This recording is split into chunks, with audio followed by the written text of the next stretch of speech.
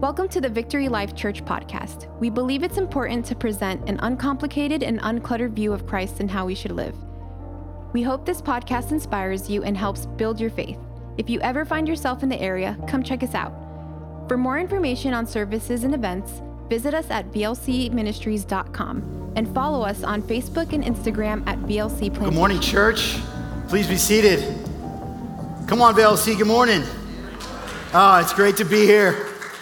It's great to be with you. So excited to join you today. My name is Frank Trotta, and I'm a pastor and a missionary with Love Life, as Pastor Ron said. And let me just say, we're excited to be a part of this family. And just as a moment of encouragement, let me just say this. Let me begin by saying thank you. Thank you to the Love Life family. Thank you to the VLC family. Thank you to Pastor Ron and Pastor Jacob for leading your people with courage, for leading your people with boldness. And not just to stand for life, but to shepherd your people, to disciple them to the hard places, to the dark places. And we are grateful for that. And we thank you that we can be here today and just be a part of what God is doing here at VLC. So let me begin by saying that what we do today is no small thing. Studying the Word of God together is significant. See, God is looking to do something. He's looking to confront you and to comfort you by His Word and through His Spirit. So let's take a moment then. Let us pray and ask God to help us with that endeavor. Father, we're so grateful for today. Lord, thankful that we have the privilege to be trained by you, to be taught by you, to be challenged and changed by your word. And we pray that today, Father, you would just help us remove some of the distractions and the things that are pulling at us this morning and allow our hearts to hone in on what your Spirit has already said to us through your word. May we leave here just a bit differently than when we got here. And Father, we ask you to do this simply because we know that you love us and that you can.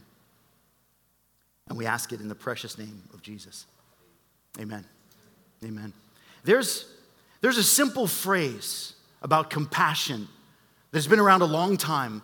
There's a simple phrase about compassion that's part of an old story. It's part of a famous story. Little children are taught it. Even adults, they kind of misunderstand its simplicity.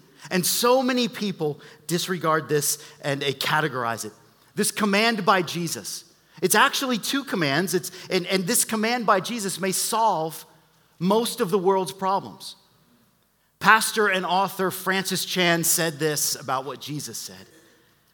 Do you know that nothing you do in this life will ever matter unless it's about loving God and loving the people He has made? In fact, this four-word statement, to love God and to love neighbor, compiles and fulfills everything that God has called us to do. Everything. Love God and love neighbor. And today's passage, where we're going to spend our time this morning, it's found in all three of the Synoptic Gospels. It's found in Matthew, Mark, and Luke. We're going to spend time in Luke's Gospel in Luke chapter 10 this morning. So if you would, take your Bibles out, make your way to Luke chapter 10. We're going to be in verses 25 through 37. But as you're doing that, let me just lay some context as you're making your way to Luke chapter 10, verses 25 through 37. Because understanding context is significant to understanding what it is that God wants to tell us, what it is that the scriptures say. See, the passage that we're in this morning, it's a parable. This is a parable that Jesus told, and it's important to understand that parables, they're not just simply illustrations. They're not just plain stories or plain illustrations. They are word pictures. They're comparisons that contain within them this deeper, richer meaning that Jesus is trying to convey to his audience then and to his audience today. The nature of parables is that we have to wrestle with them a bit because they come alongside the truth. So that's where we're going to be this morning. And today's parable is a biting story by Jesus. Today's parable is going to share with us a lot of information. There's a ton in there, but we're going to hone in on this one truth. We're going to focus in and laser in on Jesus' command, and we're going to answer the question of who is my neighbor? And what does it look like to love them? You see, as the crowds grew, Jesus' opposition grew as well. And parables served to separate the serious from the curious. See, the serious, they would hear that truth and they would get it. They would pick up on exactly what Jesus was saying. The curious would hear the same exact truth, but they wouldn't get it because they didn't want to begin with. The crowds grew because they liked Jesus' free food. The crowds grew because they liked Jesus' miracles and the show he put on and the things he was doing. And the crowds grew. So Jesus used parables to separate and sift through those who were serious and those who were curious. In Luke chapter 10, where we find ourselves this morning, is in 25 through 37. So let's take a moment, if you would. And I know how much VLC reveres the Word of God. So if you're able, please stand with me. I'm going to read through those passages, those sentences, and you just track along with me as we give honor to God's Word. This is chapter 10 in the Gospel of Luke, starting in verse 25. And behold, a lawyer stood up to put him to the test, saying, "Teacher, what shall I do to inherit eternal life?" And he said to him, "What is written in the law? How do you read it?" And he answered, "You shall love the Lord your God with all your heart, with all your soul, with all your strength, with all your mind, and your neighbor as yourself." And he said to him, "You've answered correctly. Do this, and you will live." But he, desiring to justify himself, said to Jesus, "And who is my neighbor?" And Jesus replied, "A man was going down to Jerusalem to Jericho. He fell among robbers who were stripped him and beat him and departed, leaving him half dead. Now by chance a priest was going down that road, and when he saw him, passed by on the other side. Likewise a Levite, when he came to that place and saw him, passed by on the other side. But a Samaritan, as he journeyed, came to where he was, and when he saw him, had compassion on him. And he went to him and bound up his wounds, and pouring on oil and wine, then he set him on his own animal and brought him to an inn and took care of him. And the next day he took out 2 denarii and gave them to the innkeeper, saying, "Take care of him. Whatever more you spend, I will repay you when I come back." Which of these 3 do you think proved to be a neighbor to the man who fell among the robbers? And he said, "The one who showed mercy." And Jesus said to him, "You go and do likewise." Amen. And please be seated. So the man who asked the question in this parable, and you might be thinking, yeah, this is your launch Sunday. So this is the week that Victory Life Church has adopted with Love Life. And many of you know that as you journeyed with us last year, and you adopted a week last year, and you came out to the prayer walk, and you were part of praying for the unborn, praying for the moms and dads that were abortion-minded. So this week is that adoption week. So you're thinking, all right, well, we're praying for the unborn, that this is about saving lives. So what does that have to do with loving my neighbor? Oh, you'll see. In this passage, there's actually 2 questions that are being asked. The first question you find in verse 25. The second one is in verse 29, and we'll get there in a moment. But we're going to look at what led up to Jesus' story, and not only what led up to it, but the story itself and why he's communicating what he's saying.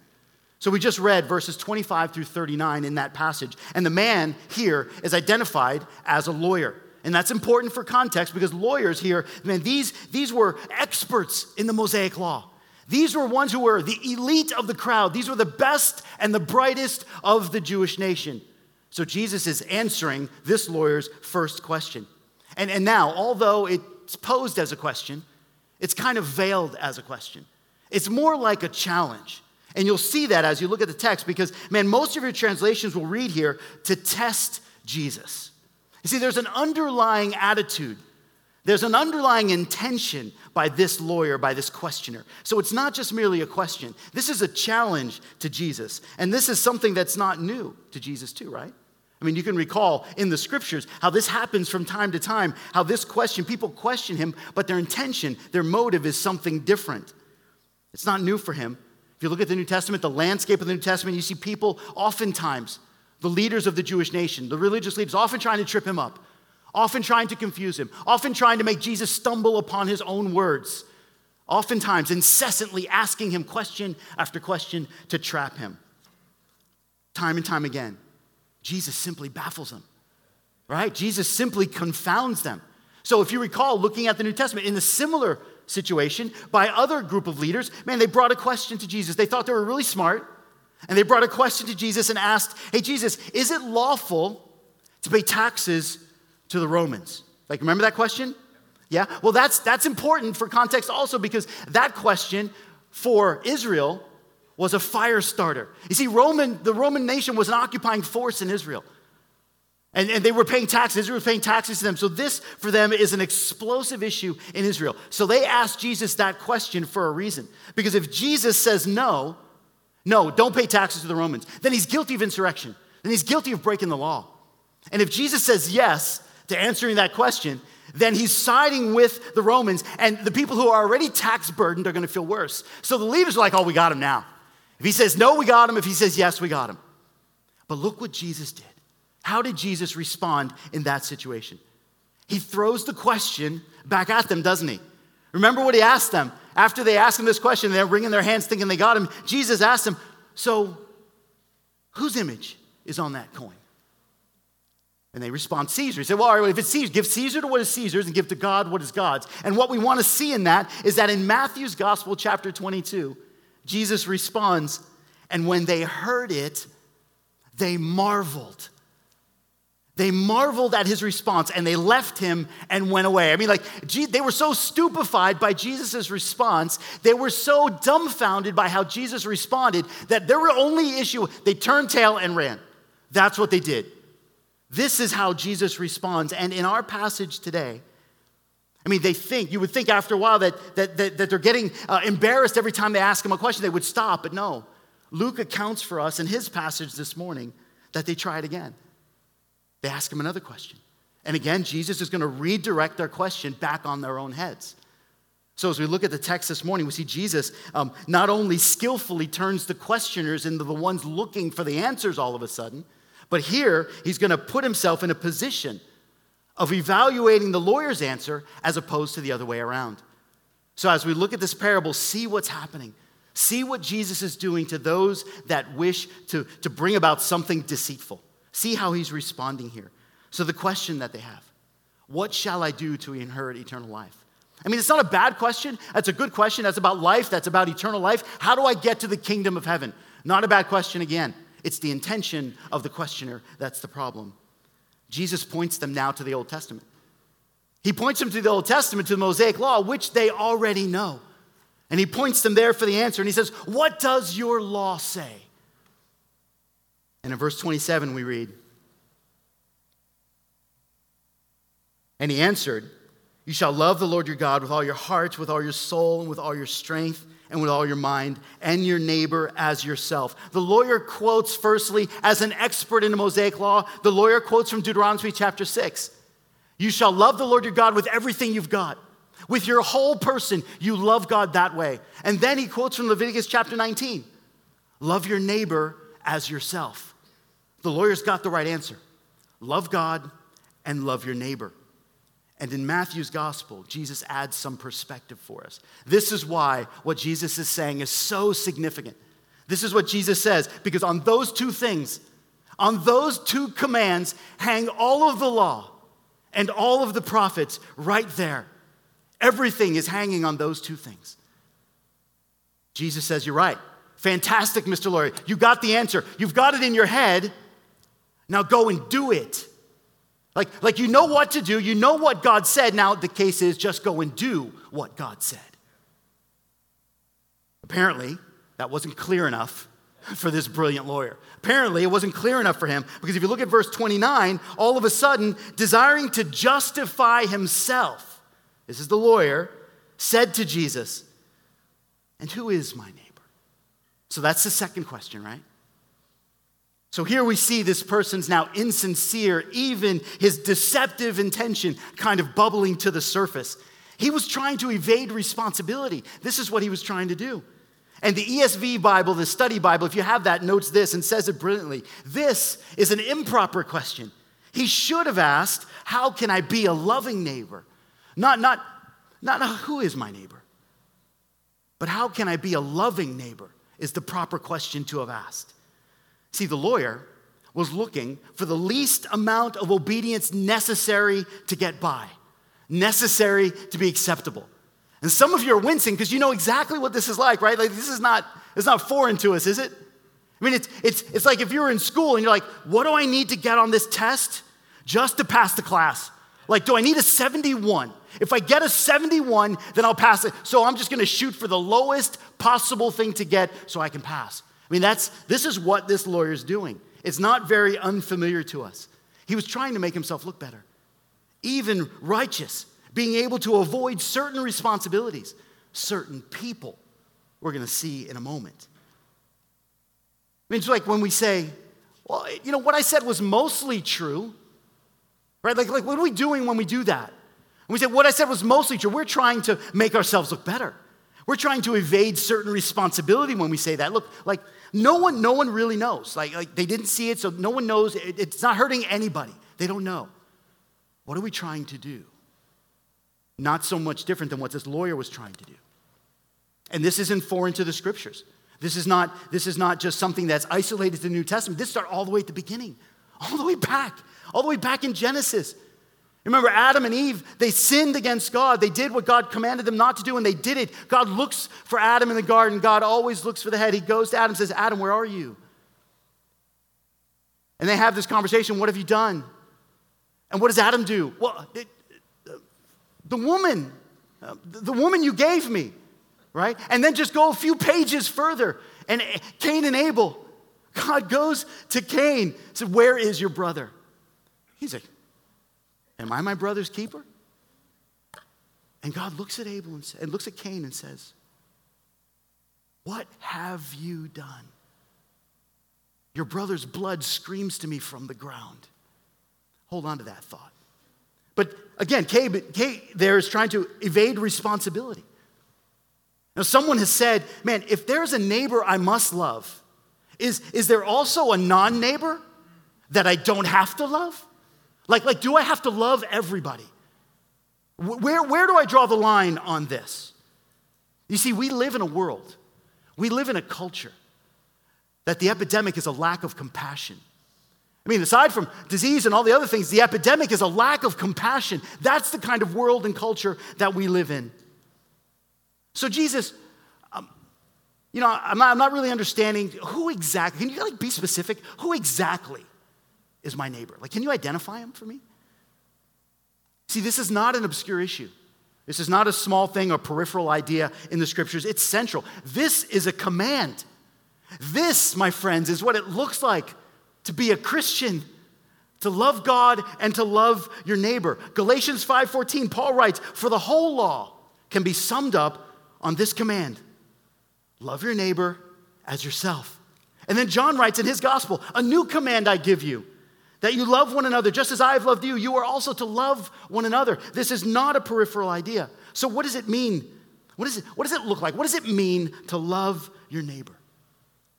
I mean, that's the question that Jesus was asked, and that's the one that looms before you and I today.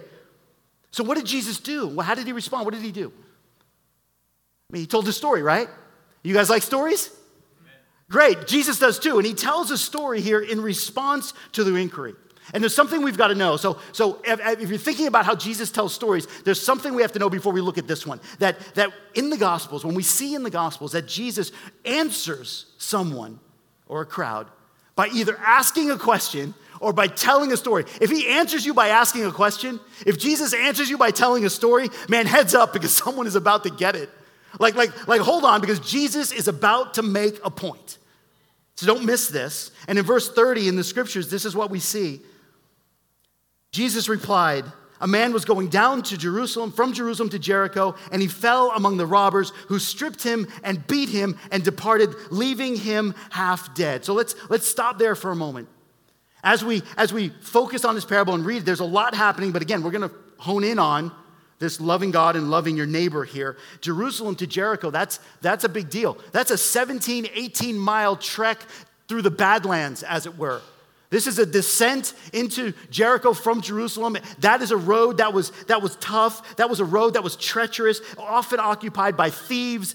People would hide in caves to pillage and take from and rob weary travelers. That's what that road was like. It was a famous road for that. And this man was traveling down there. And this traveler, I mean, Jesus doesn't specify who this guy is. He doesn't tell you his background. He doesn't give you his job. He doesn't tell you his race, because That's not important. Amen. This was a person, a human being. That's the point. This man fell into a precarious situation. I mean, no doubt, it was perilous. You could even say it was life and death. You can even say that as this man is walking, as this man is traveling down this road, he falls into the situation unexpected by him to a point of where he's about to die. Does that sound familiar to anyone? Yeah, there's a place in our city like that. There's several places in our city like that. Oh, we'll get there. Hold on. We'll get there. They stripped him. They beat him. They left him for dead. This man, half dead, in the ditch, on the side of the road. He has no help. He sees no hope. He has no options. At least he doesn't see them. And in verses 31 through 33 of that passage, the characters now start to come into play. The characters that Jesus uses in the story. And by the way, the characters that he used would send shockwaves through the audience. We don't get that feeling being a little distant from the story. But the people that Jesus uses to portray this story would send shockwaves through that audience. Let's take them one at a time. Let's look at these guys. The priest, the Levite, and the Samaritan. Let's take them one at a time. Starting in verse 31.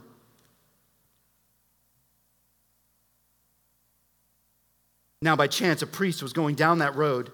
When he saw him, he passed by on the other side. Now, Jesus here, he includes the best and the brightest of the Jewish culture.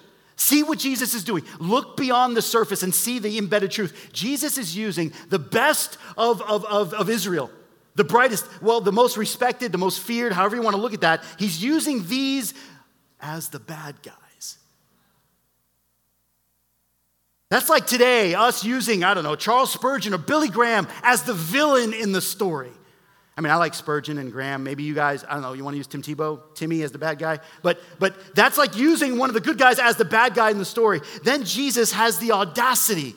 He has the sheer audacity to make the Samaritan the hated one.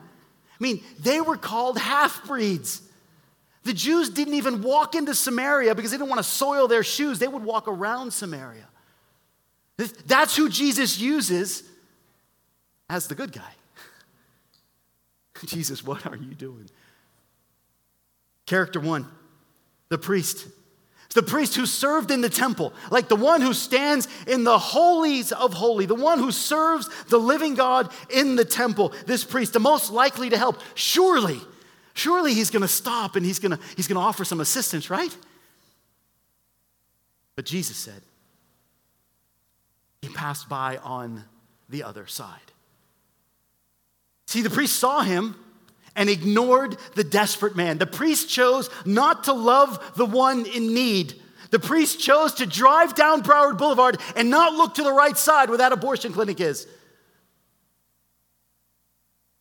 priest saw him in the ditch and left him there. Character number two. There's hope. Hold on. Character number two. This is a Levite.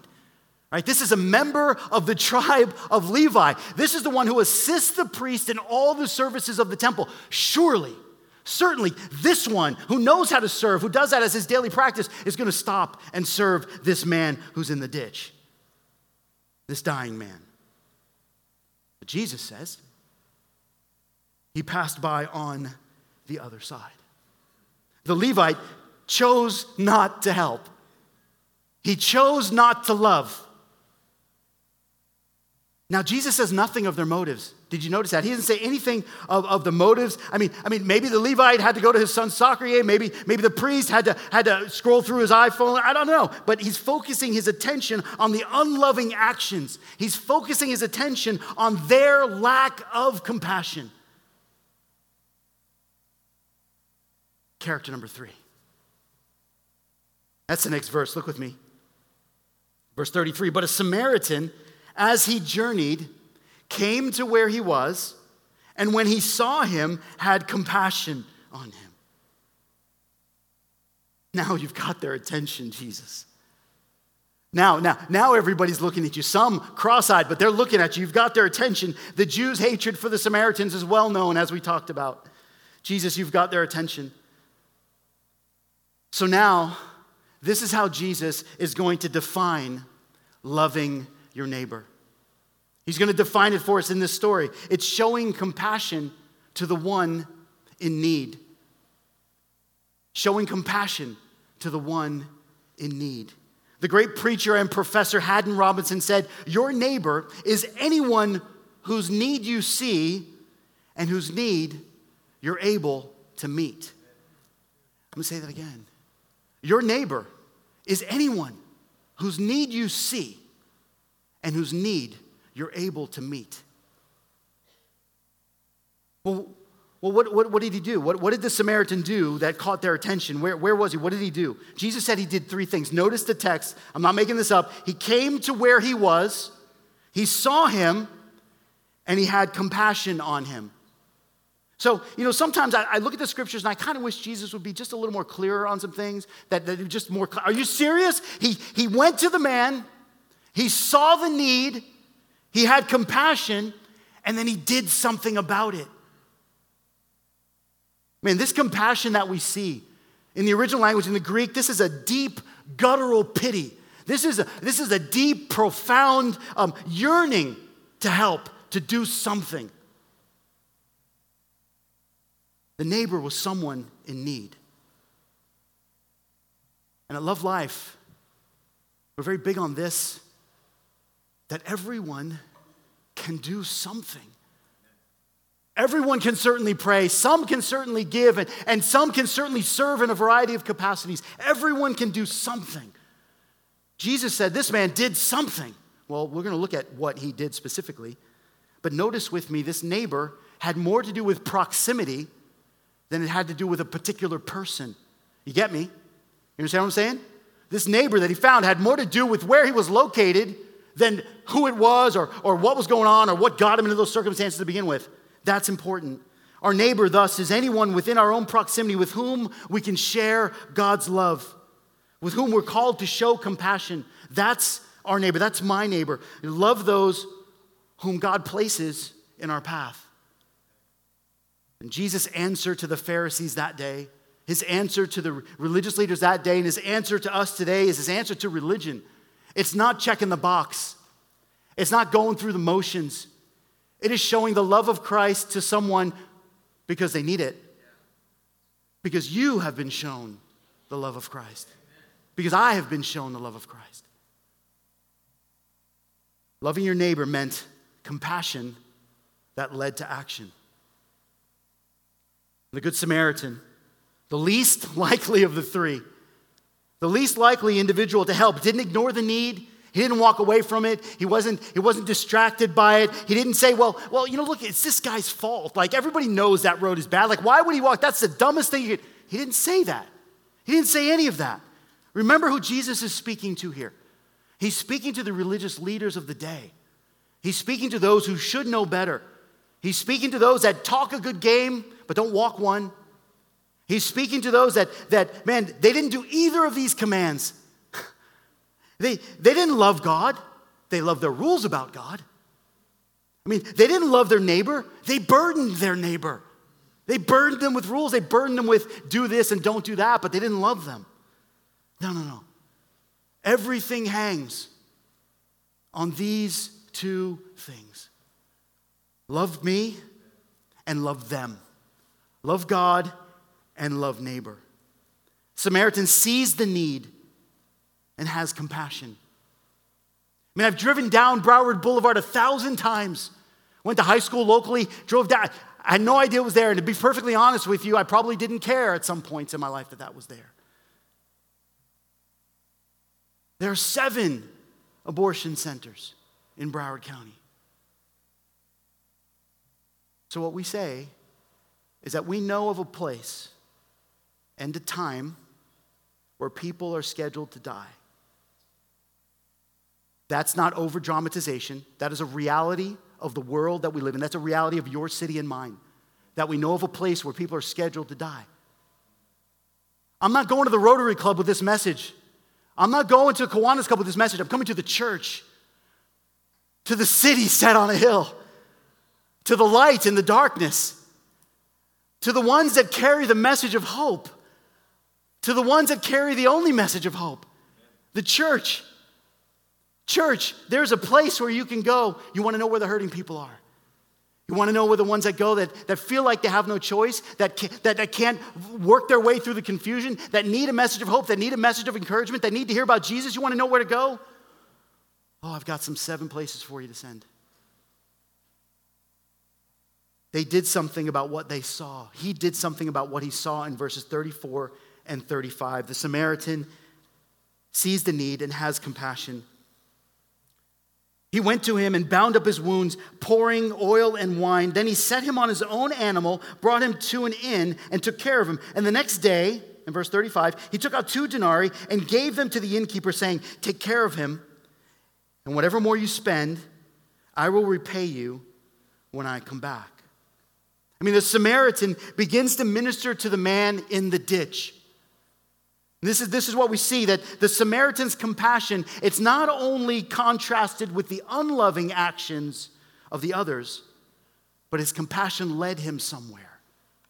It led him to do something. It led him to action. I mean, his compassion led the Samaritan to take action to help the one suffering, to help the one forgotten. And make no mistake, all cards on the table. Love Life wants your heart, the heart of the church, to help the ones that need it. You have the message of Christ. You have the only message that changes hearts. And there are people, my friends, that need to hear it. Our mission is to mobilize the church, to create a culture of love and life, to bring an end to this abortion crisis and to the crisis of orphan care, to mobilize the body of Christ, the armies of the living God. Here, he ministers to the one in need.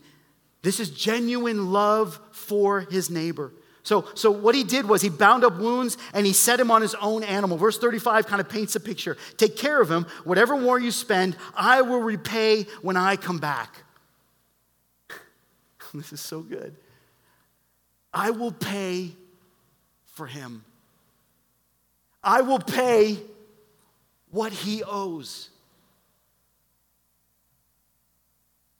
Listen carefully. Do you hear echoes of the gospel there? Do you hear echoes of the gospel in, I will pay what he owes? Oh, my friends, you should, and we're going to talk more about that in a moment. Because there's a ditch in your city. There's a ditch that exists in our city, and there are people in that ditch. I serve with this organization that stands on the side of the road, and we offer this hope to the hopeless. We offer this help to those that are broken, to those that are hurting, to those that are in need. And with an outstretched arm, Love Life offers the hope of the gospel and the help of the local church. You know what we do? We proudly call this, we call it ditch ministry. Because the Bible says that you're to rescue those that are led to the slaughter. You're to hold back those that are being led to their death. I mean, this is what it looks like. To rescue those that are led to the slaughter.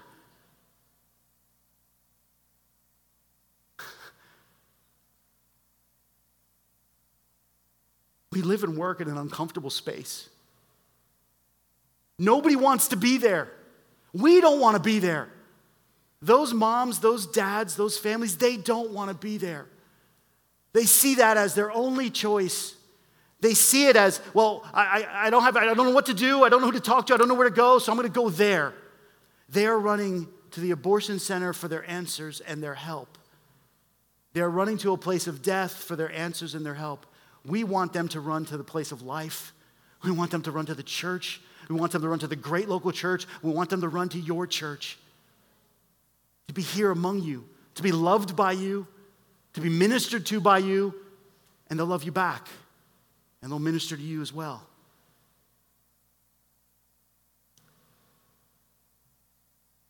This is not political. It's not a fad. Politics and politicians will not change the culture. The Church of Jesus Christ will change the culture. Look, and this isn't even extraordinary. This is not extraordinary work. It's loving your neighbor. It's showing who Christ is to the ones who need to see it.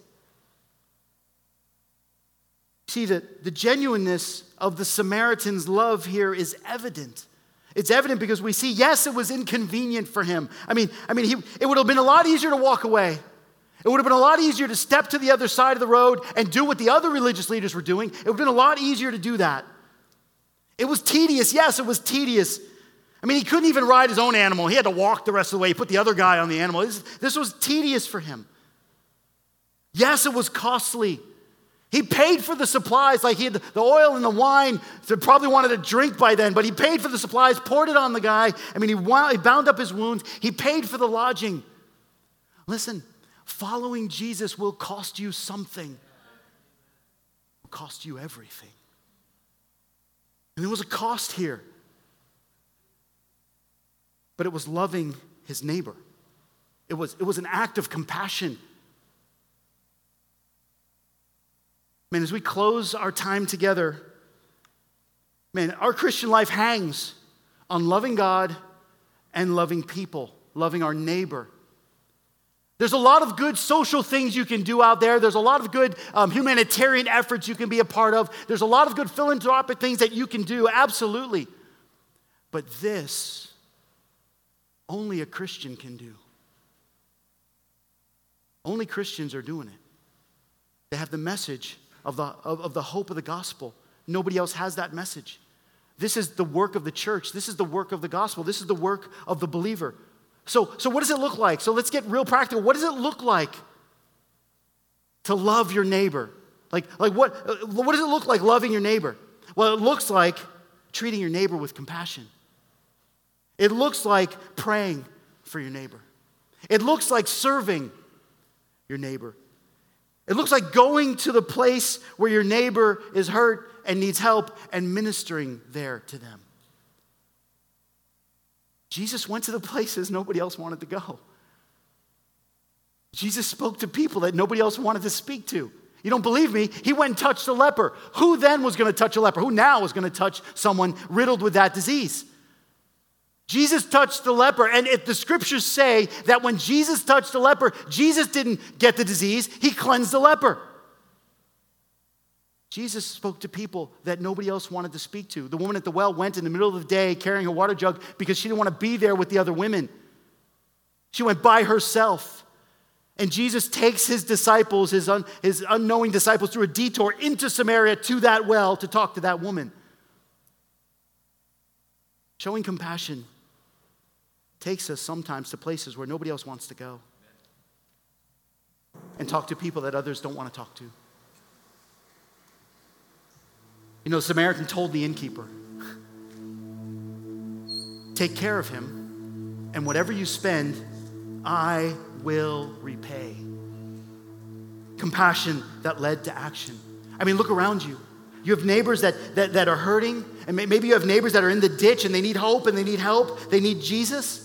Whatever you choose to do, wherever you choose to go, may you find yourself having compassion in such a way that leads you to action.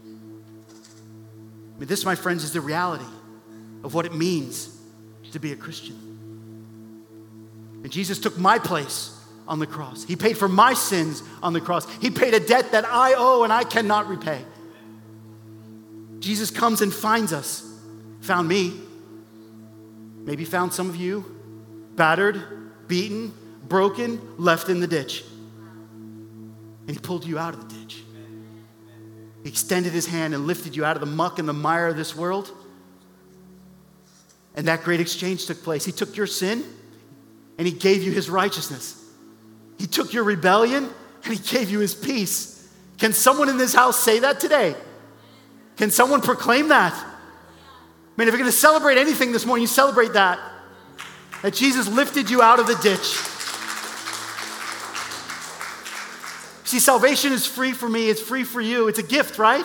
We know that well from the scriptures. Jesus offers it as a free gift. But it wasn't free for Jesus. His suffering, his death, his joyful obedience to the Father, his voluntary death for the rebellious creature. That one was compassion that led to action. I mean, Jesus on the cross displays the very same compassion that he's telling these religious leaders about.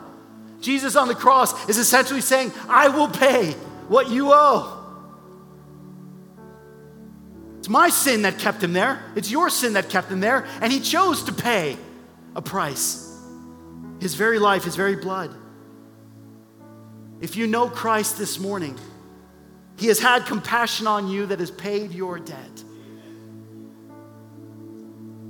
If you've turned from your sin and embraced Christ by faith, you have become a child of the living God with hope and help at your disposal, with the armies of living God looking over you, with the hand of God upon you.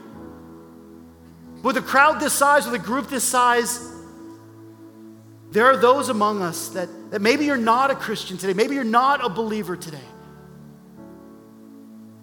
You got invited this morning, you came with a friend, maybe grandma brought you in, whatever the case, you're here. And you might be thinking, I'm doing good. I'm doing fine without Jesus. I mean, I had a rough couple years, but I'm doing good now. I'm doing fine without Jesus. The great preacher Charles Spurgeon said, you might think you can live fine without Christ, but you cannot afford to die without him.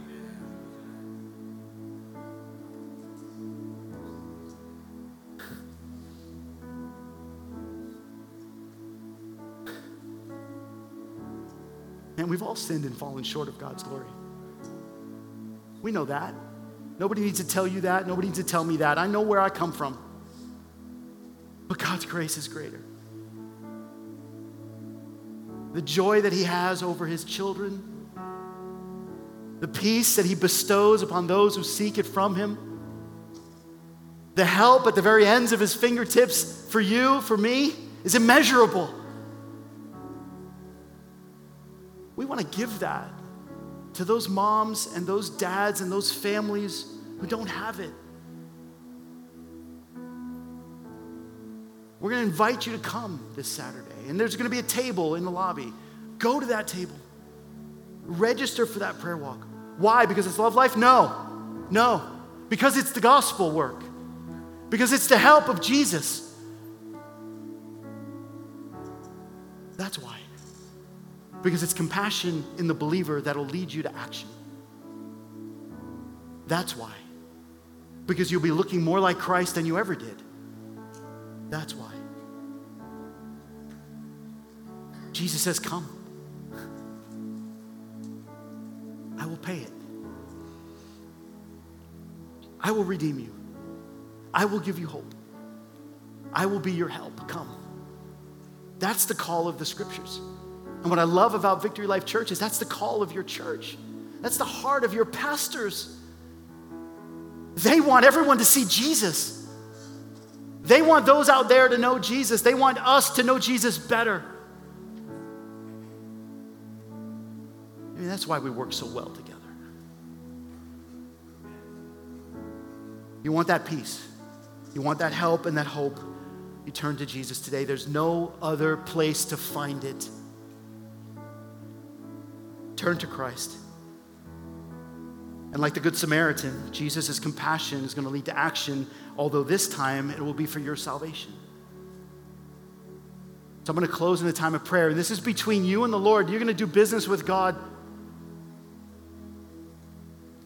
And after that, we're just going to transition into a moment where I'm going to share with you a thing or two about Love Life.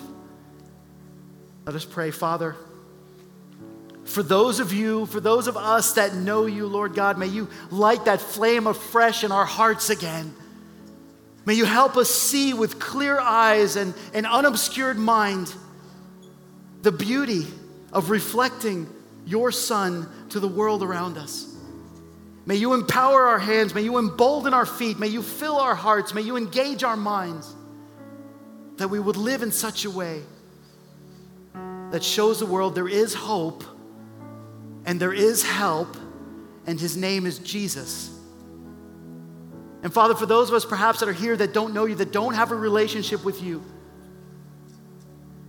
Lord, I pray that you would you would open their eyes and unveil their ears, and they would hear and see the call of the living God. They would hear and see that there is hope in this world, but it's found in the one who sacrificed everything for us. I pray, Lord, that they would turn from their sin, that they would turn from their rebellion, because it's only bringing them pain anyway. And they would embrace Jesus. They would hold on to faith. They would hold on to the loving actions of the Savior who lived a perfect life, who came and voluntarily sacrificed himself on the cross, died there, shed his blood, and 3 days later, as the scriptures declare, he beautifully, spectacularly defeats the enemy, sin and death, so that heaven might be opened for us. Thank you, Jesus. May you draw those unto you today. And we ask you to do this because we know that you can. And we ask it in your precious and beautiful name. Amen. Thank you. Love Life exists for this mission. And we partner with churches all over the city, all over. And it's not just this city. 15 cities around the country have Love Life chapters. Over 100,000 people have been on the prayer walks. Over 3,500 babies have been saved. Over 500 churches have adopted with Love Life. Yeah, celebrate what God is doing. Celebrate what God is doing. From the beginning of this year, just from the start of this year, 5 babies, 5 souls, 5 image bearers of God have been saved. My friends, this is work that only the church can do. Because the tragic truth in our city is that there's nearly 10,000 abortions in Broward County every year. Something very significant that you need to know. Love Life cares for moms and dads and families from womb to tomb. Yes, to save the life of the baby, certainly to save the life of the baby, but we know and recognize that there's a more profound change that needs to happen, that needs to take place. People's hearts must change. People's hearts must see, man, this is a gift from God. This baby was weaved together in my womb. God created this life. It bears the image of Almighty God. And we know only the gospel does that. So we take the message of the gospel. This is why we call it a gospel ministry. It's not a bumper sticker for us. We call it a gospel ministry because we take the message of Jesus to them first and foremost. But that's the tragedy in our city. And there's a solution. The solution's found in Jesus. And Jesus is found in the people of God, in the church of God. So we call the church to come and join us. This Saturday, you'll hear about more of that from your pastor in a moment too, but this Saturday at 9 o'clock right here, 7 minutes away on Broward Boulevard. Many of you came out last year. We're grateful. Come back. Bring your families. This is not a protest, my friends. This is not a picket. This is not a march. This is a prayer walk. We literally do 3 things. We pray, we walk, and we sing. And you might think, well, okay, so you pray. No, that's not the least you can do. That's the most you can do. That is asking the one who created all things. That is asking the hand of the Creator to move upon the earth. That is calling the one who made the mountains, who put the stars in the sky. That is calling the one who holds your DNA together, calling that one to move. Oswald Chambers said, prayer, it doesn't prepare you for the great work. Prayer is the great work. So come with us. Come and pray. Come and be the hands and feet of Jesus. I want to share with you this 2-minute video to give you just a picture of what that looks like. And the woman that you're going to see on there, the mom, Tatiana, you're going to meet Tatiana and her baby. That was the very first mom that chose life on the street with Love Life last year. We threw her a baby shower. We set her up with mentors, plugged her into the church, and at the end of the video, you will see that this mom, Tatiana, brought her baby, the one scheduled to die, brought her back to that place alive. And we celebrated that. There were pastors around her praying for us, and we know that you know this, VLC. We know that your church knows this. Your pastor, Ron, and your pastor, Jacob, you threw a baby shower for another mom. And you loved on her and you ministered to her. That's your fruit, friends. That's fruit of your ministry, fruit of your lives. Man, what beautiful work. This is what the gospel looks like. This is what work in the world for Christ looks like. Check out this video.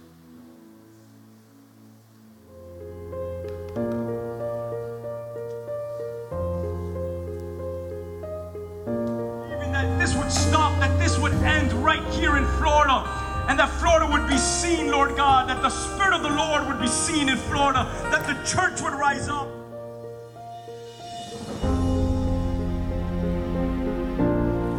You said you would hear from heaven and that you would heal our land.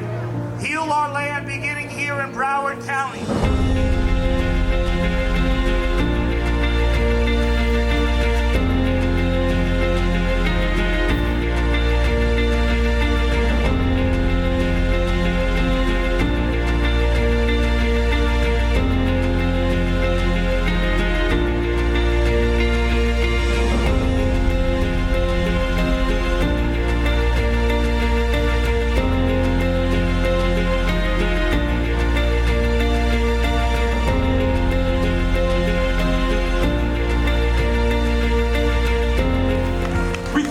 Lord, we give this to you, Lord.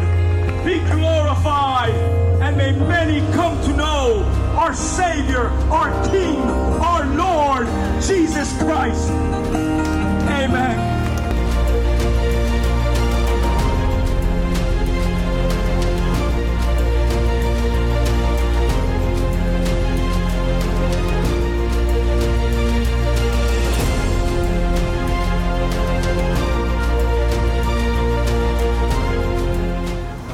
My name is Tatiana.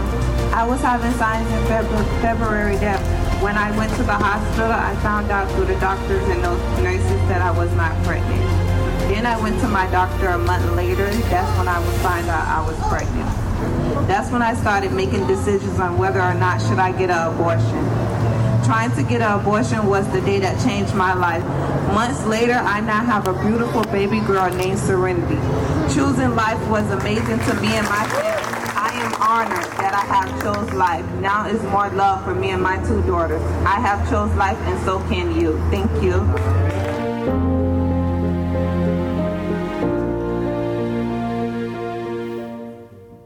Thanks so much for listening to this podcast. If this has blessed you, would you consider giving a financial gift to help bring this message to more people? You can do that at vlcministries.com/give. You can also subscribe, rate, and share this podcast with your friends and family. Here's what we believe: living God's way, everywhere, every way, every day. We love you and God bless.